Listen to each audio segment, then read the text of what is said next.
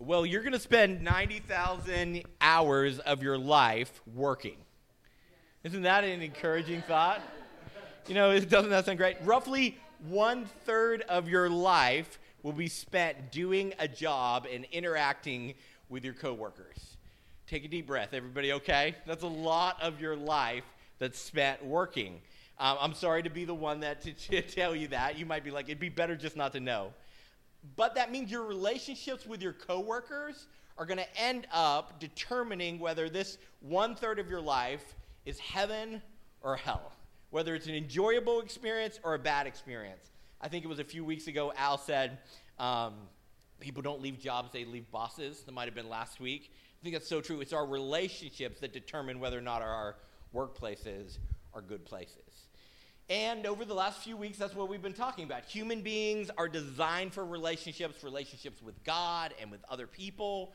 And we're almost through our series on Ephesians 5-6. Next week will be our last message in this series. And I think that as people after 2020 and 2021, we need to be reschooled on how to be people of love, people who have relationships like Jesus did.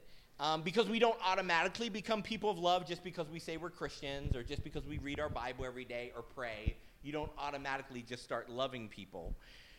We need to become people of love by cooperating with Jesus. It's an action between him and us as we model his behaviors and learn to act like he did as he's working inside of us at the same time. But before we talk about our relationships in the workplace, we have to correct some unhealthy thinking that we have about work, both in culture and in church. Like I've heard churches say things about work, and I'm like, that's not right. That leads to some unhealthy things. And then I've heard culture say some things about work that is not helpful and incorrect. Now, our culture celebrates vacations, right? We say things like TGIF, thank God it's Friday, right? Work week is over, yes. We have songs about living for the weekend. But the Christian worldview believes that our work is a critical way that God is caring for human beings and renewing the world through us.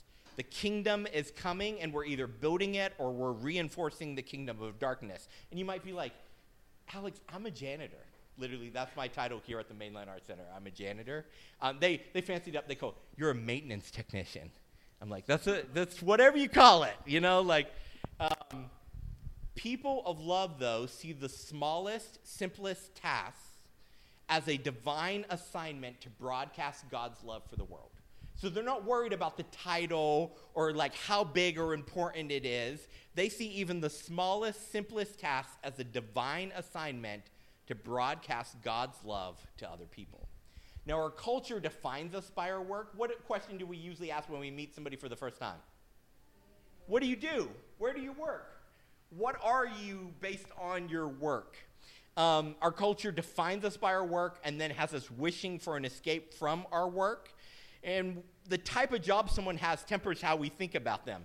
If you're like, oh, they're a janitor, they're a doctor. Like, it changes how you think about them because we're products of the Enlightenment. And we believe that jobs that require more education are more important than jobs that don't.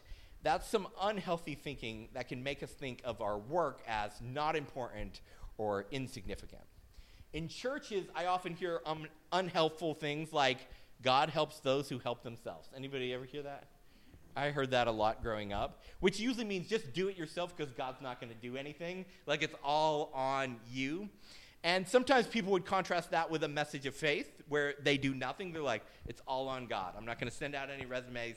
He's just going to give me a job. Or when I was single, I used to say, if I'm driving around in a convertible, which I didn't have, and a woman in a wedding dress falls into the passenger seat of the convertible, that's who I'm supposed to get married. Like, that's taking the extreme where I do no work and God's supposed to do it all.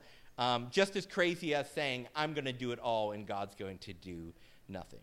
See, God wants to work with us. He wants our work to be a human and divine collaboration.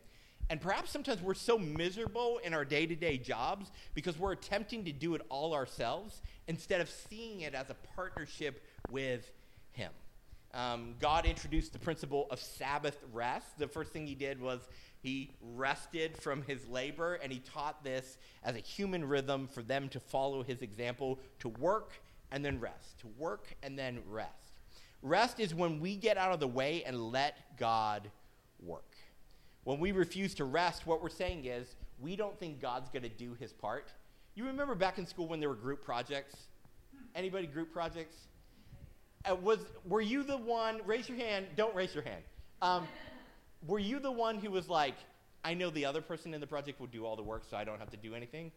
Or were you the one like me who was like, I'm going to get an A on this because I have to keep getting A's, and so I will do everybody else's work to make sure that we get an A on this project. And they're like, oh, Alex is in our group? Good. We don't have to do anything.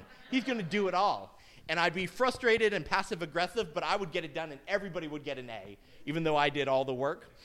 Sometimes we act like God is the lazy student who we know won't do what he promised, so we refuse to rest. We work hard and work hard and work hard, and we refuse to rest because we think it all depends on us because we're not in a collaboration with God for our work.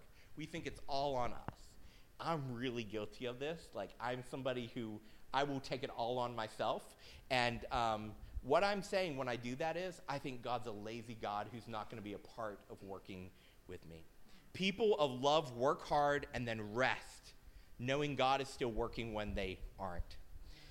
In the church, I also quickly discovered a hierarchy of work importance with a very different metric than culture. As my family started attending church and we started integrating into church culture, I started hearing pastors talk about this a lot. There was work, dirty, filthy, secular work. And then there was full-time Christian ministry, the highlight of all human life right there. Like if you were a full-time minister, that's what it was all about. You might be a teacher or a scientist or a janitor, whatever, but there was nothing in comparison to being a preacher, a missionary, or an evangelist. This was the highest calling of a human. Of course, most of us didn't stop to think it was pastors and evangelists and missionaries telling us that they were the most important people. That's not exactly the healthiest way to go about things. But this unhealthy view of work painted ordinary work as unspiritual and only work centered around the church as spiritual. This is fundamentally opposed to how the Bible talks about work and how historic Christianity viewed work. You know what would revolutionize our city, our nation, and our world? It's not more preaching or more Bible studies. I don't have any problems with those. Those are good things. Those aren't bad, but they aren't exactly turning the world upside down. What would turn the world upside down would be for you and I, students of Jesus, to begin to see the highest ministry calling of our lives, not to come and serve the church, but for our lives to be about the relationships we cultivate at work. To begin to see full-time Christian ministry not as something that pastors and ministers and missionaries and evangelists do, but something as teachers and janitors and carpenters and IT people and administrative assistants and every type of work that people do, to see as a spiritual calling, a divine assignment, to see our secular 9-to-5 jobs as spiritual ministries. I think that's going to change the world. Now, I'm not saying that, if my work is a spiritual ministry, that you start passing out Bibles, like you're on the other side of your cubicle and you just keep tossing like Bibles over it. Like maybe they'll get the message. It's not saying like, my boss is about to start a staff meeting and we're like, we haven't prayed yet, Barry. Let's stop for a minute and pray. Like, no, that's going to get you fired, and it's not going to actually probably move anyone closer to Jesus. I'm saying we elevate the way we see our work as a divine assignment. I'm saying we see our coworkers not as random people on our team, but as people God has assembled for us to be the conduit of his love into their lives, to see our work as an extension of our worship. And this isn't some outlandish idea. The Hebrew word for work and the Hebrew word for worship is avodah. It's the same word. The word for work and the word for worship in the Old Testament is the exact same word. So if you go and look up where it says work, it's also the word for worship. And if you go and look up where it says the word worship, it's also the word for work. Their work was their worship, and their worship was their work. Ministers don't do spiritual work while the rest of us waste our time doing ordinary work. Like, I don't have my time preparing messages, and that's my spiritual work. And then I come in here and I clean classrooms and clean bathrooms, and I'm like, that's my secular work that's keeping me from the really important spiritual work. All my work is about loving people and serving others because that's my divine assignment. All our work is spiritual, work is worship, and this should fundamentally shift how we approach our jobs because we're not working for a salary, we're not working for a position, we're not working for glory, we're working as an act of worship. The first command in the Bible was to work. He told the humans to multiply the abundance of the garden through effort and concentration. And God wants to work with humans, to collaborate with them. He never wants to work unilaterally. If God can do something by himself, he's like, how can I get humans involved in this so that we can do it together? He never wants to work by himself. He always wants to work in relationship. God wants people of love to work with him, not for him. And working for God isn't something you do in churches. It's something you do every single day of the week. That can reshape our entire city and culture and world. If we just start thinking about that, spiritual work isn't stuff that's done centered around this church, but it's something that's centered around everywhere I go. I'm taking the love of Jesus. I'm the conduit of God's love out into the world. Okay, so now that we have all that baseline information about work established, let's look at where the Apostle Paul takes us in his letter to the Ephesians about becoming people of love in our workplaces. In Ephesians 6, verses 5 through 9, it says, "Slaves, obey your earthly masters with respect and fear, with sincerity of heart, just as you would obey the Christ. Obey them not only to win their favor when they're watching you, but as slaves of Christ, doing the will of God from your heart. Serve wholeheartedly as if you were serving the Lord and not people, because you know that the Lord will reward each one of you for whatever good that you do, whether you are slave or free. And masters, treat your slaves in the same way. Do not threaten them, since you know that he who is both their master and your master is watching from heaven, and there is no favoritism with him." So first, let's just address the elephant in the room here as Paul is talking about slavery in these verses. And these verses were misused by religious slave owners in the South to excuse their barbaric treatment of slaves. But ancient first century slavery was never based on race. People were captured in wars and enslaved, or robbed on the road and enslaved, or sold into slavery to pay a debt. Slavery in the first century sometimes had term limits upon release, like you agreed, I'm going to be a slave for this long to pay off a debt, and then I'm free. They weren't always just manual labor. Some managed household finances, were well-educated, or were even tutors to the children. Some even became heirs to their master's household and wealth, and we have historic record of masters in the first century saying, hey, this slave has become more like a son or a daughter to me. I'm leaving all my wealth to them. But we also have historical records of slaves being sexually exploited, forced into prostitution, or committing suicide due to the barbaric working conditions that they were found in. And slavery wasn't a small issue, a small side issue in the first century. Slavery was everywhere. Historians debate whether there were tens of millions up to hundreds of millions of slaves in ancient Rome. Historians do estimate that out of the 6 million people living in Rome in the first century, 2 million were slaves. It's a huge segment of the population. Now, what Paul is arguing for here is that slavery won't be undone by a slave uprising. 73 years before Jesus, there was a slave who was training to be a gladiator to fight in the Colosseum. His name was Spartacus. He escaped with about 70 other gladiators. They sent out a Roman legion to capture him. Him and his fellow gladiators killed that legion. Then they went and freed more slaves. Over the next few years, they gathered 120,000 men, women, and children, all former slaves. It's pretty much the story of Gladiator, but just set at an earlier time in history. And they went about capturing Roman towns and harassing Roman garrisons until finally Rome had enough, and they sent out 3 massive forces of soldiers to surround them and killed them. And then they crucified 6,000 of them along the major highway in Italy. Just to be like other slaves, hey, you want to try this? This is what's going to happen to you. And then Rome cracked down on slaves, making their lives even worse, and the political fallout of the revolt led the Roman Republic to morph into the Roman Empire. All that to be said, opposing violence with violence didn't make anyone's life better.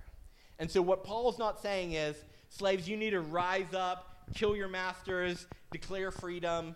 He's suggesting something very different. Students of Jesus, people of love, don't change the status quo through force. They undo darkness with love, not with hate. The Christian vision for change is slower, but we don't force culture to change.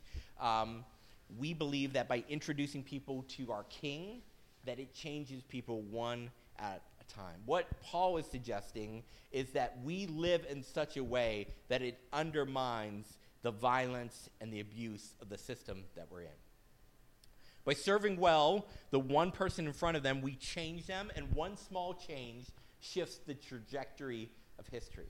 You never know how your one act of living and loving like Jesus has changed someone that you've touched or come across, and how that shifted the entire course of history. Now, I realize that in this passage, we're crossing time and culture here to compare this passage to our modern workplaces, but I think there are some principles that apply to us and that are useful.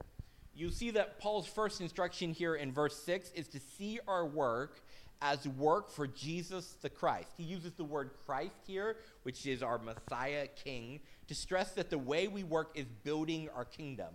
See, our work isn't about building our kingdom, like, got to build that 401k, got to build that big investment, and I got to get ready for my kingdom when I retire so it's all set up. Our work is about building his kingdom. The way we work is changing our small corner of the world. People of love always keep the perspective that the smallest thing that they are doing right now is reshaping the world to come. What you do and how you do it and how you treat people matters. And sometimes I'm here and I'm doing a pointless, stupid task that I'm going to have to do again and again 700 more times that week. And I think, what does it matter if I do it this time? It doesn't matter. But somehow, the Christian belief is that the way we work and that the belief that we are working for our coming King makes a small task important and not meaningless. The mindless, stupid, pointless tasks of your job are to be done as an act of worship to Jesus. Remember that movie Office Space? And the boss was always like, where's my TPS report? Get my TPS report. That TPS report isn't for your demanding and demeaning boss. It's for your king who laid down his life for you, your king who rescued you out of darkness to live in his light. People of love reinforce what they love about their work. Now, the natural thing to do, right, is to talk about what we hate about our work, and there's always something to hate. Like, there's always going to be something that's wrong. That's human nature. I really feel like in Philadelphia, Philadelphians are great at discovering what's wrong with something. Like, join a local Philadelphian Facebook group, and they'll be like, these roads are too flat. Now they're too bumpy. Now they're too straight. Now they're too curvy. Like, no one's ever happy, right? There's always something to complain about. The human nature of people is to complain, but the human nature of people of love, as students of Jesus, have a new nature. It's supernatural to talk about what's going right. The most punk rock rebel thing you can do is to praise instead of complain. If you want to be countercultural, if you want to be a rebel, celebrate instead of being critical. Because it's natural, it's easy to be critical. Celebrating is supernatural. Now, this doesn't mean that you don't have conflict to resolve issues. Dr. Henry Cloud says one of the biggest issues in the modern workplace is avoiding healthy confrontation that needs to happen. Here's what Henry Cloud says. To get a job done, we have to solve the problems and face issues. To get along well, we have to work out relational issues with each other through facing things as well. So the entire arena of work requires good confrontation skills to work well. Confront well, and you will work better also. The best teams and the best work cultures are those that confront issues and each other in a healthy way. Paul then continues in verse 7 that our work that is unseen should be just as good as our work that is seen. Now, I will tell you right now, when there is a gallery show downstairs and they're like, we're going to have 400 people in, the board is going to be in, these bathrooms better be spotless, Alex, I put in a little bit of extra effort because I know people are going to see it and they're going to complain about it if it's not right? But what verse 7 says is, we shouldn't just be extra careful when we know people are watching and kick back and not work as hard when no one will notice or no one will know. What Paul is saying is that we shouldn't just work for human applause. We should work for Jesus, who's always watching. It reveals many times that we see work as a way to amass human praise, not as a way to praise our Heavenly Father by working well in his name. Paul borrows from Jesus for his next instruction. He says, work as if everything that people don't see will be rewarded by a loving and generous God. That's riffing off of Jesus in Matthew 6:4, where Jesus says, your Father who sees what is done in secret will reward you. Many times I don't believe that. Like, I only think that people notice, that'll get rewarded. And I think sometimes we miss out because we don't work hard when no one's watching. Because really, we're much more people pleasers than we are God pleasers. In verse 9, Paul shifts the table and begins to talk to masters, to bosses. He says, you should act in the same way as your slaves. Now, that was a controversial statement in the first century. He's like, hey, you should act just like your slaves. They should be serving their employees as if they were serving God, because they are. A good boss empowers people to work well by making it a divine mission to meet their needs, not just get results from them. Paul describes the leadership style of people of love as not making threats, not having favorites, but by practicing self-sacrificial service and love. Now, it's easy for our workplaces to turn into gossip mills where we spend most of our days talking and complaining about other people and things, but our words follow our emotions, which follow our thoughts, which follow our behaviors. If you want to change what you're saying, you need to change what you're feeling. If you're going to change what you're feeling, you need to change what you're doing. People of love find things to celebrate, people to praise, and see their work as a divine assignment from God. That doesn't mean they can't find another job better suited to their skills. It just means that work is never just a paycheck. They always are wondering and watching for what God's up to as he collaborates with them to love people in the workplace. Work is about cultivating relationships with people to express God's love to them through us. God loves the world, but he loves the world through students of Jesus who are learning to live and love like he did. So when people of love look for work, they're never asking, what job pays the most? I mean, that's an important question to ask, but it's not the critical question. They are asking, where can I best broadcast the love of Jesus to people? Now, I want to end this message with a quote from Pete Scazzaro, the author of Emotionally Healthy Discipleship. And he says this: every student of Jesus should think of themselves as a full-time Christian minister, no matter what work you do. And he says these are the 4 things that you should think about as you live out full-time Christian ministry, no matter what your job is. Number 1, I am called to create and shape in the midst of chaos. You're designed to create something, to do work, to make things better. Number 2, you are called to build a flourishing community wherever I am. How can I build healthy relationships with other people? Number 3, you're called to bring light where darkness exists. How can I make dark places, dark relationships, how can I bring light to those?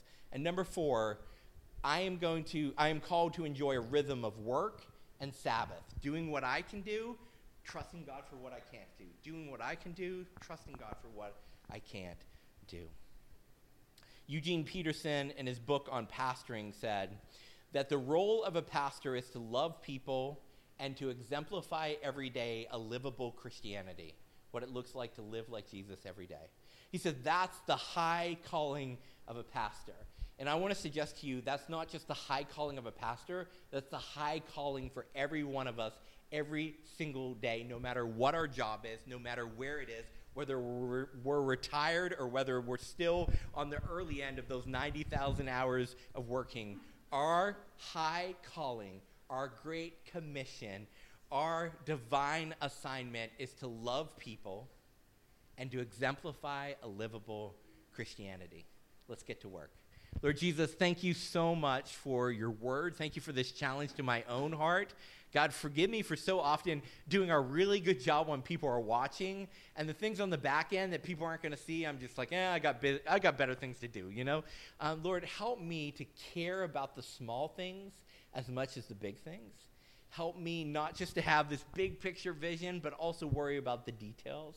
And God, I pray that you will help all of us to see our work not as just some secular job that gets in the way of the important things of life, but to see it as a divine assignment. You've brought people around us so that we can cultivate relationships and share your love with them.